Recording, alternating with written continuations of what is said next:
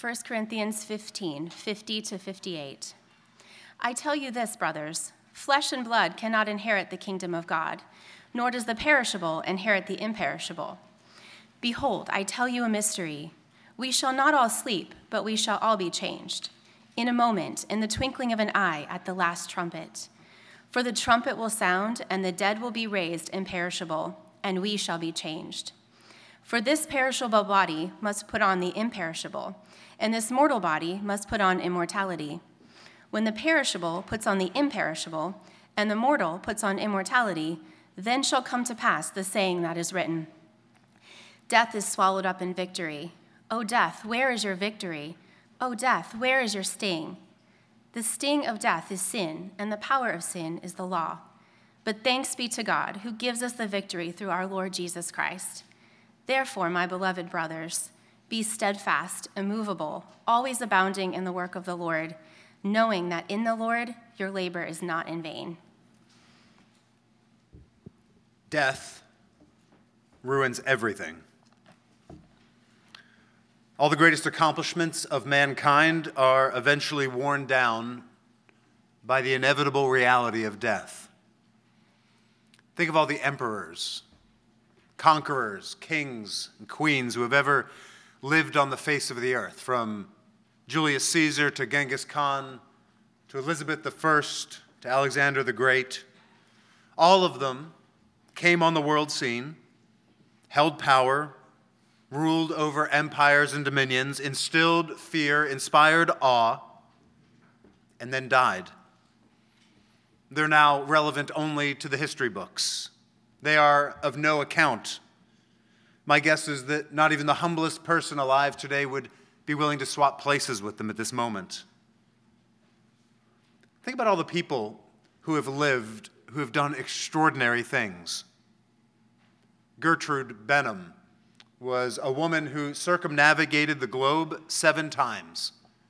She climbed roughly 300 mountains of 2,000 or 10,000 feet elevation or greater. She was one of the very first people ever to scale Mount Kilimanjaro. Linus Pauling was a chemist who first worked out the nature of chemical bonds. He discovered the cause for sickle cell anemia, developed an accurate oxygen sensor for submarines, helped create synthetic plasma, won the Nobel Prize in Chemistry in 1954, and then was awarded the Nobel Peace Prize in 1962 for his opposition to Cold War activities. That's 2 Nobel Prizes in one life.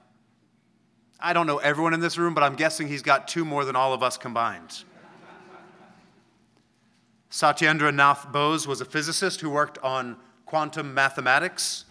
He worked with Albert Einstein to found Bose-Einstein statistics and discover the Bose-Einstein condensate. So I don't know anything about physics, but I'm pretty sure when you're sharing credit with Albert Einstein and your name comes first, you're good at your job. Okay, so what do all those people have in common? They lived extraordinary lives. They accomplished much more than most of us could ever hope for. And they're all dead. Their accomplishments might live on in some way, but who cares? They themselves are largely forgotten. Even if they're not, they can no longer enjoy the things they've worked for. Death ruins everything. But maybe that's okay. Maybe we're supposed to find meaning and happiness not in our accomplishments. Maybe the fact that all those things get wiped away by death is a sign that we're supposed to look somewhere else for hope and meaning. Maybe we're supposed to look to family, to more personal, less sort of material things. Maybe that's where we find meaning and purpose that transcends even the grave. But death ruins that as well, doesn't it? Even the sweetest enjoyments here on earth are tinged with a kind of sadness because ultimately they can't last. I remember about 5 years ago, I was taking out the trash on Christmas night. So after dinner, we were cleaning up. I was taking the trash out. It had been an absolutely wonderful day, right, full of family, friends, love, good food, happiness. And I remember standing over the open trash can with a bag of garbage in my hand, and I was frozen, paralyzed for a moment by the fact that this might very well be the best Christmas I would ever have. My kids were at the perfect age to enjoy the day, old enough to be low maintenance, not old enough to be cynical about Christmas. My parents, Karen's parents, were both there and in good health. I was in good health. Everything was right. And yet, as much as I enjoyed the day, standing there over the trash can, all I could think about was the fact that it couldn't last. Kids would grow up and move on, physically and relationally. Parents would grow old. My health would eventually fail. Nothing about the joy that I'd experienced that day could be permanent. Within a couple of generations, I would largely be forgotten, even by my own descendants. Happy Easter. Right, we could go on, though. If you're of a depressive frame of mind, as I was writing this introduction, you could just keep listing out all of the things in life that are ruined by the reality of death. Right, the things that you cherish, the things you believe in, will probably seem ridiculous and antiquated 100 years from now. Your life's work will ultimately be left in the hands of someone you don't know and probably won't like very much. Death ruins everything. And the worst thing is, we know it's coming. It's not like it's a surprise ending and we get to live our lives in sort of blissful ignorance. We live every day with the knowledge that these good things can't last. That we'll have to say goodbye to everything and everyone we love at the grave. Can't take anything with you. No friend, no family can accompany you on the journey. Death robs us of everything and everyone that we love. And so what do we do about it? How do we live in light of that reality? I think there are a few common ways that human beings over the centuries and millennia have sort of developed and cultivated in order to help them cope. Some people, sadly, are just crippled by the knowledge, and they can never really move on and have a healthy approach to life. The book of Hebrews talks about, in chapter 2, verse 15, all those who through fear of death were subject to lifelong slavery. Some people can never get past it. Others adopt a eat, drink, and be merry approach. The Apostle Paul mentions that in the passage we saw last week in 1 Corinthians chapter 15, or 2 weeks ago. Basically, you might as well live for what you can get now, because it's all going to be over. I think what most people do, and maybe what you're trying to do right now, is ignore reality. This was the conclusion that Blaise Pascal reached all the way back in the 17th century. He wrote this. He says, man wishes to be happy, and only wishes to be happy, and cannot wish not to be so. But how will he set about it? To be happy, he would have to make himself immortal. But not being able to do so, it has occurred to him to prevent himself from thinking of death. The only thing which consoles us for our miseries is diversion. And yet this is the greatest of our miseries. For it is this which principally hinders us from reflecting upon ourselves and which makes us insensibly ruin ourselves. Without this, we should be in a state of weariness. And this weariness would spur us to seek a more solid means of escaping from it. But diversion amuses us and leads us unconsciously to death. You see what Pascal is saying? In order to be happy, we have to conquer death because death ruins everything. We need to be immortal. We need to find some way to continue on past death. But since we can't, all we can do is distract ourselves.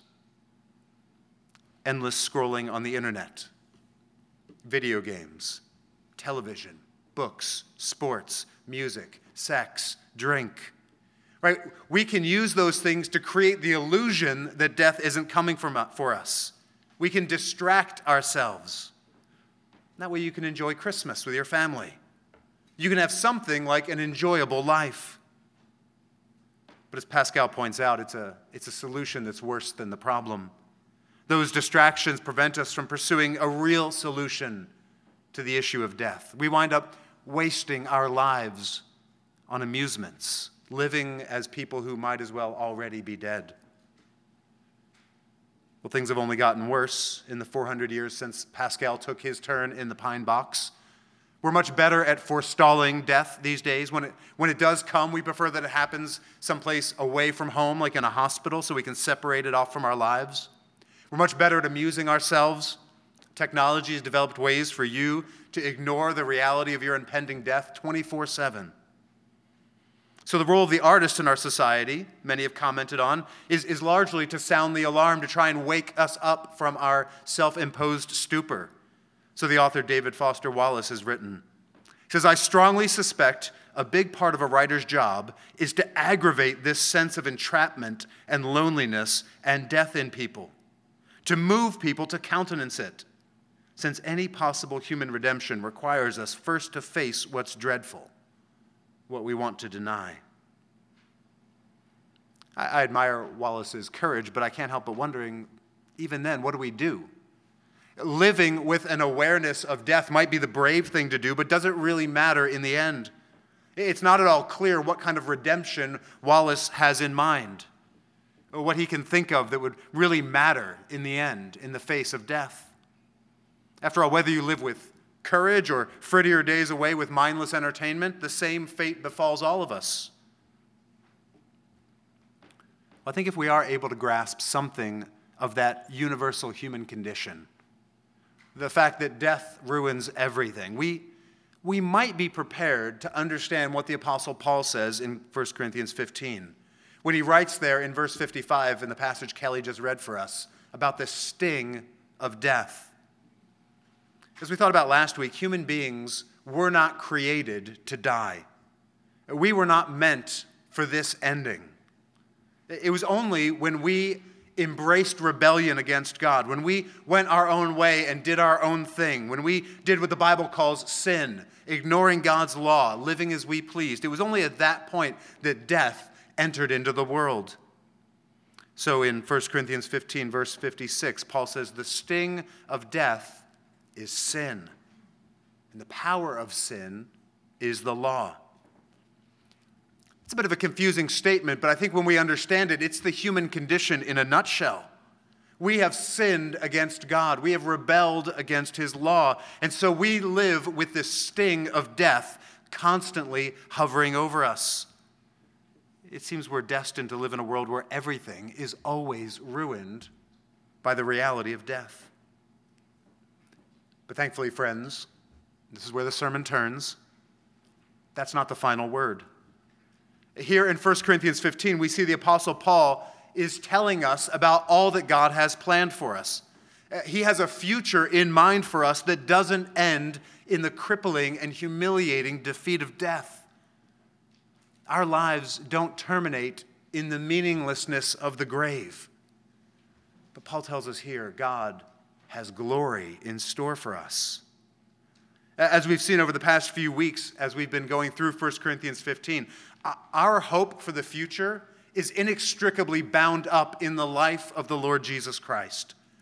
Earlier in the chapter, Paul calls him the first fruits. It's a term from agriculture that indicates a portion, the very first portion of a harvest that indicated that the rest of the harvest was coming.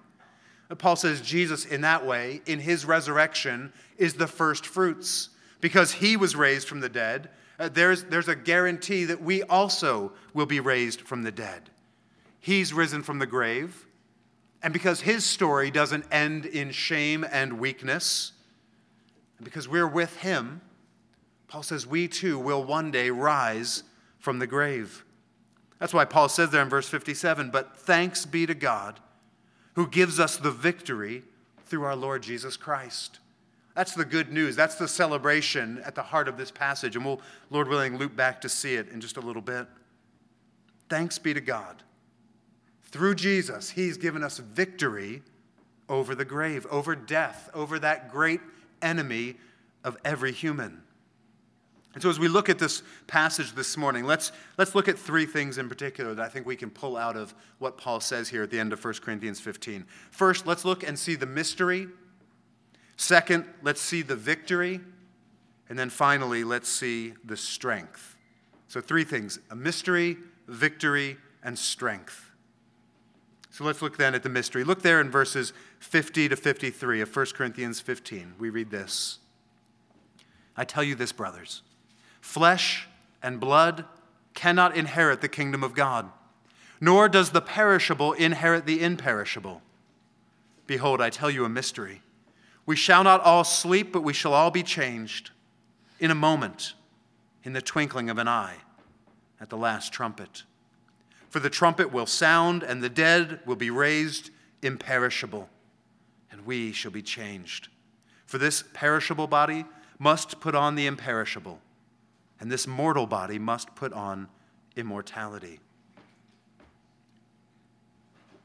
All through chapter 15 of 1 Corinthians, Paul has been insisting on the physical, literal, bodily, actual, in time and space resurrection of Jesus.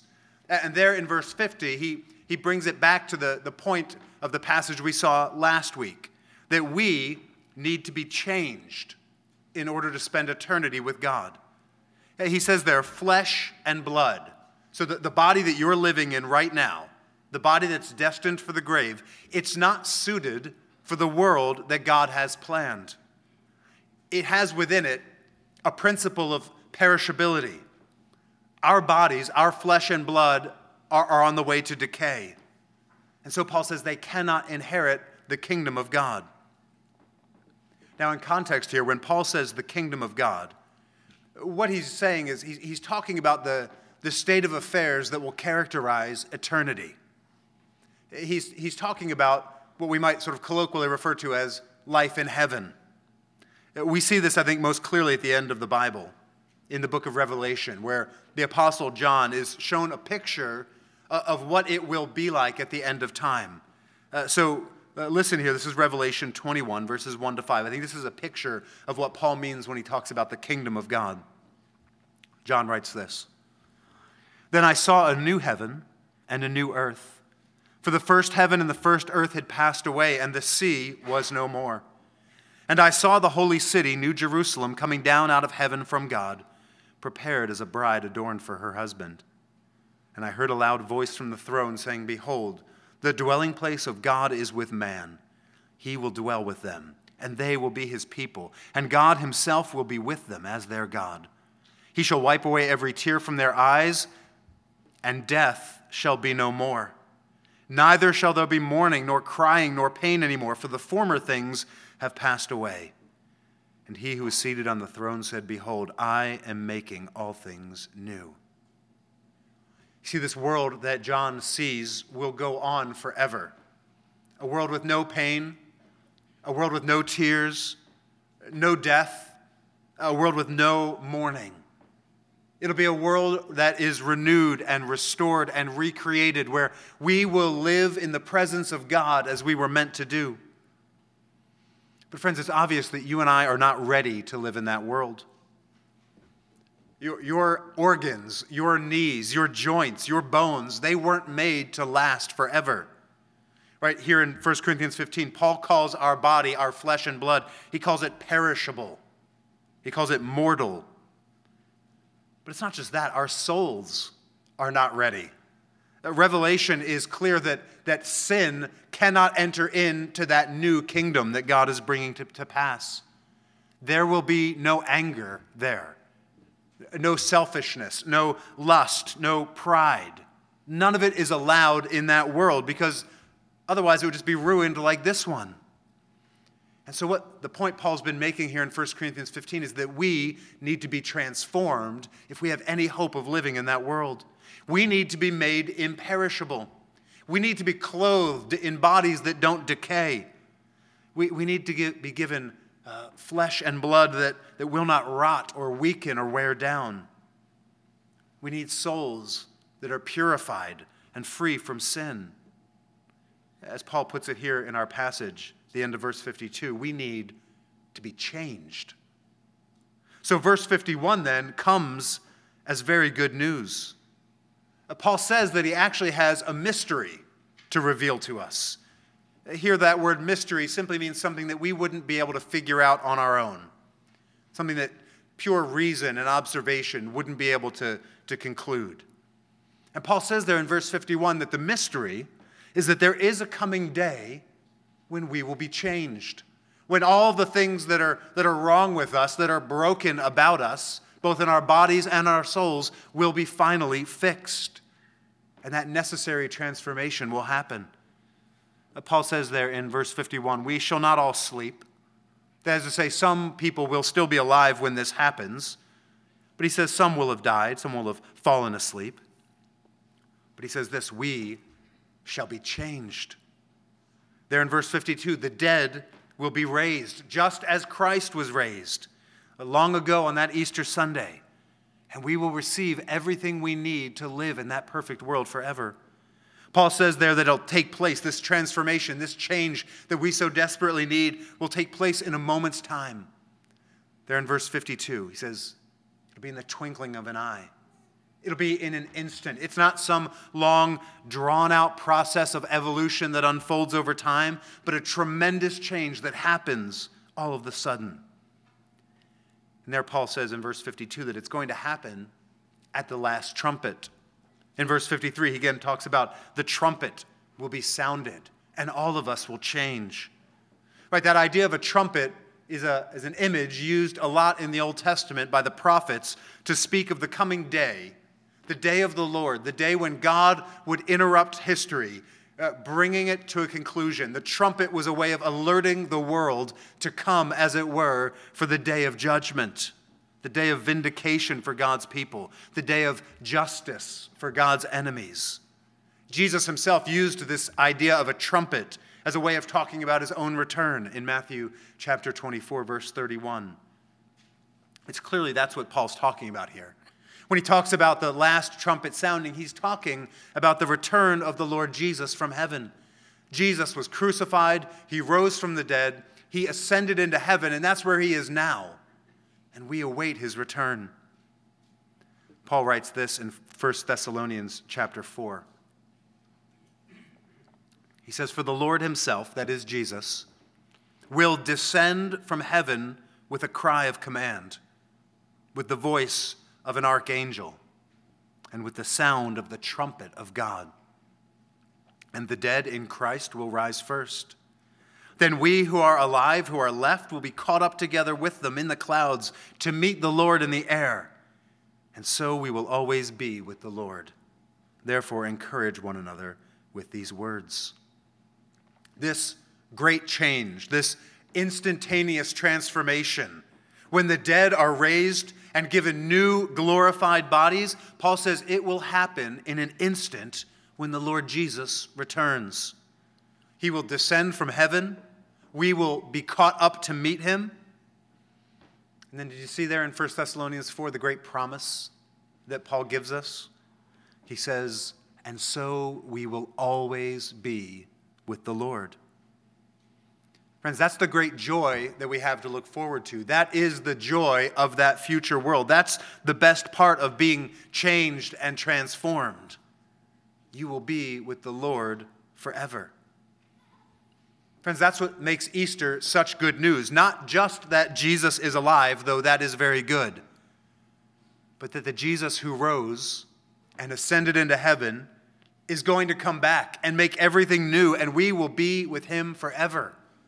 That's what makes heaven, heaven. That's what makes paradise, paradise. Right, remember what Jesus said to the thief hanging on the cross next to him? Today, you'll be with me in paradise. It's the being with Jesus part that makes it worth living for.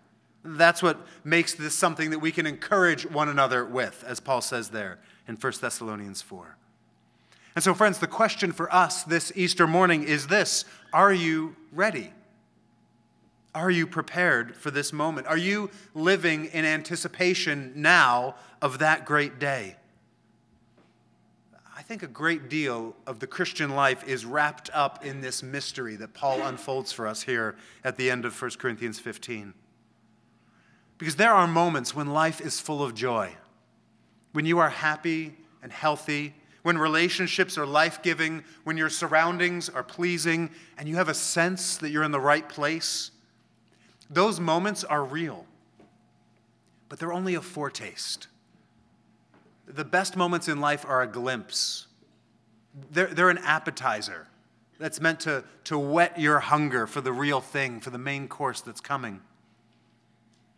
And there are also times when life is so painful, when you are lonely, discouraged, full of regret, when the results just don't seem to justify all the effort you've put in, when you're tempted, when you're called to painful self-denial. Well, friends, those moments are real as well.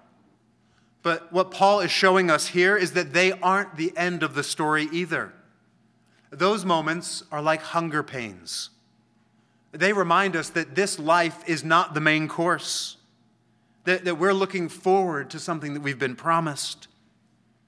And friends, that produces a sober joy in us.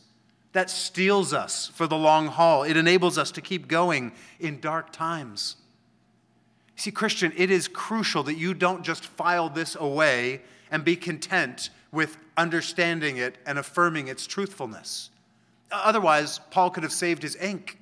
If it doesn't really matter, if it doesn't change your life at all, then Paul wouldn't tell us. No, he wants us to know. The Holy Spirit inspired Paul to tell us these things so that we'll know them now, not find them out later, but so that we can live our days now. We have to be people whose lives are shaped by the truth that there is going to be a day when the trumpet will sound and the Lord will descend and we will all be changed and made fit for eternity in the kingdom of God. That's the mystery. That's the thing that we wouldn't know unless God himself told us. Let's move on then and see the second thing for us to see this morning, and that is the victory. We see that in verses 54 and 55. Paul says, when the perishable puts on the imperishable, and the mortal puts on immortality, then shall come to pass the saying that is written, death is swallowed up in victory. O death, where is your victory? O death, where is your sting? There in verse 54, Paul says, when all of this happens, when we are changed, when we trade in perishable mortality for imperishable immortality, Paul says something's going to happen. Something will come to pass. Specifically, he says, 2 ancient prophecies will finally be fulfilled. There at the end of verse 54, Paul quotes from the book of the prophet Isaiah, written many centuries before Paul was alive. In the book of Isaiah, the prophet saw how the world would be brought to a close. And it's a beautiful picture. Surely this entire picture that Isaiah saw is in Paul's mind there in verse 54 when he drops his reference to it. So let me read you what Isaiah said. It's a vision that's almost too wonderful for words. Isaiah sees a mountain, a place that's raised up above all the noise and filth and violence and suffering and pain and weakness that characterizes human life. Isaiah writes this in Isaiah chapter 26. He says, on this mountain, the Lord of hosts will make for all peoples a feast of rich food, a feast of well-aged wine, of rich food full of marrow, of aged wine well refined. And he will swallow up on this mountain the covering that is cast over all peoples, the veil that is spread over all nations. He will swallow up death forever. And the Lord God will wipe away tears from all faces, and the reproach of his people he will take away from all the earth, for the Lord has spoken. It will be said on that day, behold, this is our God. We have waited for him, that he might save us. This is the Lord. We have waited for him. Let us be glad and rejoice in his salvation. Can you see what this vision of the end times, you see how closely it sort of maps onto what John sees in Revelation 21 many centuries later? You see what this vision shows us about our God. He could have planned any future for you that he wanted. In our sin, what we deserve is eternal justice. We deserve to be held accountable for all eternity. We deserve to live in a world just like this one, just emptied of God's mercy and kindness. But instead, when the prophets saw visions of eternity, what flows out of God towards you is this: a feast. Right? Not meager sustenance, not just enough to keep you alive, but the best food, Isaiah says. The very best wine imaginable. A feast that will maximize your body's brand new capacity to enjoy flavor. and appreciate texture. Whatever limitations you currently experience, whatever allergies, sensitivities, and hang-ups might limit your ability to enjoy yourself when you sit down at the table, they'll all be gone. You will feast on that day for the first time in your entire existence, free from the covering that exists over all people, free from what Isaiah calls the shadow that we've all lived with every moment of our lives, free from the reproach that follows God's people every day. Because, as Paul points out, quoting Isaiah here, death will be destroyed. Friends, on that day, the food won't be the star of the show. The point is never the gift, but the giver. And Isaiah tells us that our mouths on that day will be full of joy, full of gladness, because we will be with the Lord. Behold, this is our God. We have waited for him that he might save us. This is the Lord. We have waited for him. Let us be glad and rejoice in his salvation. That's not the only prophecy that Paul sees being fulfilled at that great day, the return of the Lord Jesus. There in verse 55, he quotes from the book of the prophet Hosea, also written centuries earlier. It says there in 1 Corinthians 15:55, O death, where is your victory? O death, where is your sting? Friends, this is a taunt. This is a mockery that God's people can sing on that day at their ancient foe. One day, we will be able to say, death, you're not so tough now, are you? You've got nothing to throw at us. Death, all the graves are empty. The funeral homes are out of business. The coffin makers are busy making tables for the feast. But don't forget what we saw earlier, back in verse 56. Death does have a sting. Death has a sting in its tail, and sin has the power of the law behind it. That is to say, there is a barrier that stands between us and that world that Isaiah sees. There's a barrier that stands between us and the world that John envisioned. And that is the power of sin. The guilt that cries out against us, that argues that we don't actually deserve that world, we deserve justice. That we don't deserve eternal joy, but rather eternal wrath. But again, friends, the news here is good, because God has taken care of that problem as well. That's why Isaiah says we have waited for his salvation. It is all the Lord's doing. God sent his Son to take on human flesh. And the Lord Jesus came, the Son of God in human flesh, and he lived a life of perfect obedience to his heavenly Father, the life that you and I should have lived. He's the only man who's ever lived who didn't deserve to die. He did deserve eternal life. He deserved eternal blessedness. But in his great love, he didn't come to enjoy those things, but he went to the cross and he died, taking on himself the punishment and the wrath and the death that we deserve. Jesus felt the full sting of death. He hung on the cross under the power of sin, but he rose from the dead as a conqueror in victory over all of those things, so that whoever would turn from their sin and put their trust in him would have their sins forgiven and would rise from the grave one day to meet him in the air and spend eternity with him. Now, in Christ, death has no final sting. Sin has no ultimate power over us. We can be sure that we will be there at death's funeral. No wonder Paul says there in verse 57, but thanks be to God who gives us the victory through our Lord Jesus Christ. We've seen mystery. We've seen victory. Let's conclude this morning briefly by looking at the strength. This is Paul's conclusion to all that he's been teaching us in chapter 15 about the resurrection of Jesus and what it means for our eternal future. He sees in these truths a real source of strength for our lives. Remember, he's already made the case in chapter 15 that if death really is the end, if our hope is only in this life, then all of our work for the Lord ultimately is meaningless. Paul has told us we would have no power for witness, no newness of life to walk in, no great high priest to go to, no friend with whom we can have communion.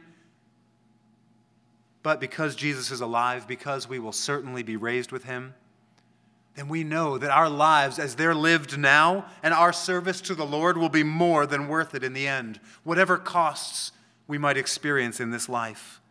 But look there in verse 58. Paul concludes this way. He says, "Therefore, my beloved brothers, be steadfast, immovable, always abounding in the work of the Lord, knowing that in the Lord your labor is not in vain." You see Paul's heart on display here. He addresses the Corinthians as my beloved brothers. His care for his reader is so obvious. He wants us to take what he is saying to heart. And look, what he wants for us is for us ultimately to abound in the work of the Lord. You see that there in verse 58. What he wants for us is for us to abound in the work of the Lord. That doesn't mean that he wants them to quit their day jobs and become missionaries or pastors. No, the work of the Lord here is everything he's been saying throughout the book of 1 Corinthians. Everything he's been pleading with the Corinthians to do and to change in light of the gospel throughout the whole letter. Remember, he's been pleading with the Corinthians to serve one another humbly, using the gifts that the Spirit has given them to build up and edify the church. He's been calling the Corinthians to live holy and countercultural lives in the midst of a debauched pagan society. He's going to call, next week we'll see it, Lord willing, in chapter 16, he's going to call the Corinthians to give generously, to support the needs of other Christians. And so here, Paul is pleading with them to do all of that work and to do lots of it, to orient their lives around this kind of service to God. But Paul knows it's not easy. He knows that the realities of life tend to get in the way, that it's hard to abound in the work of the Lord.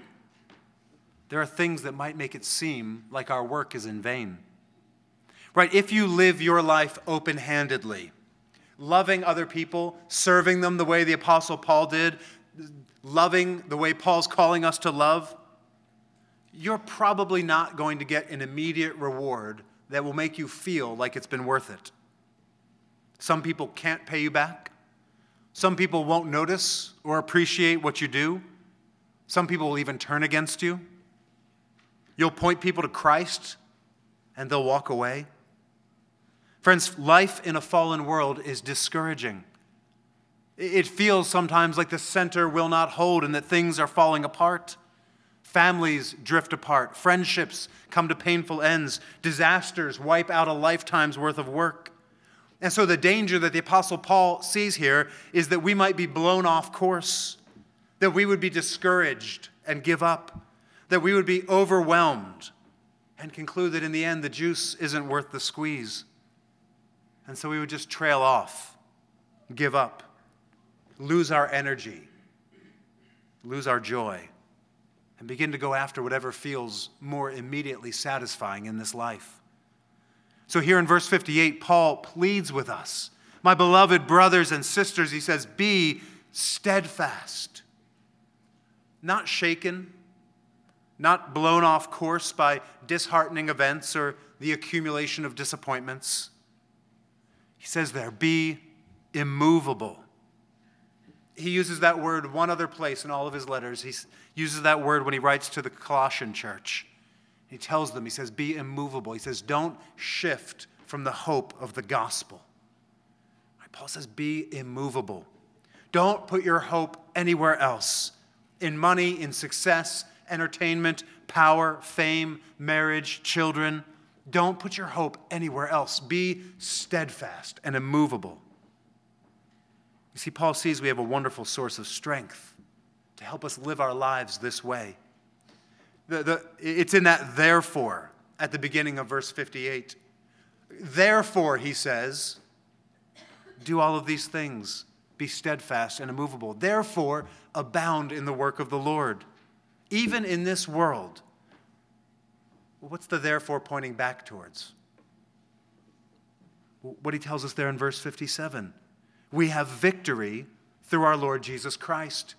He has conquered death on our behalf. Therefore, he says, be immovable, be steadfast, abound in the work of the Lord. Because Jesus has given us victory over death, we can keep going. Our work does not terminate at the grave. The results that you might see here and now in this life are not the end. They're not the final word. Your service, your abounding in the work of the Lord will echo throughout eternity. God has promised his people a reward that they can never lose. I think our strength is also there at the end of the verse. He says, knowing that in the Lord your labor is not in vain. Paul says, abound in the work of the Lord, brothers and sisters, knowing. Think about all the things that you do because you know they're true, even though you can't see them. Right? You leave early knowing that there's going to be traffic on the roads. You save your money knowing that the bank is FDIC insured. You eat lightly knowing that the Easter feast is going to be huge. Paul says we abound in the work of the Lord knowing something. We are steadfast and immovable because there's something we know that we can't see with our eyes, but we're certain of it. Knowing, since this is true, we can keep working, and it's not in vain. Death makes it seem like a life invested in the things of the Lord is squandered. But brothers and sisters, you know better. You know that in the Lord, in the risen and exalted and one day returning Lord Jesus, that your work is not in vain. On that day, when the dead are raised, when death gives way to life, when the trumpet sounds and we can finally taunt toothless and impotent death, you can be sure that not a moment spent in the service of the Lord will be wasted, that none of it will have turned out to be in vain. Brothers and sisters, the great waste is if we were to live our lives now as if this is all there is, as if our only reward and our only hope is this life. But the Lord Jesus is risen. The clock is ticking on death. And we can be sure, we can be steadfast, we can be immovable, we can abound in the work of the Lord, because this will all be worth it. Let's pray.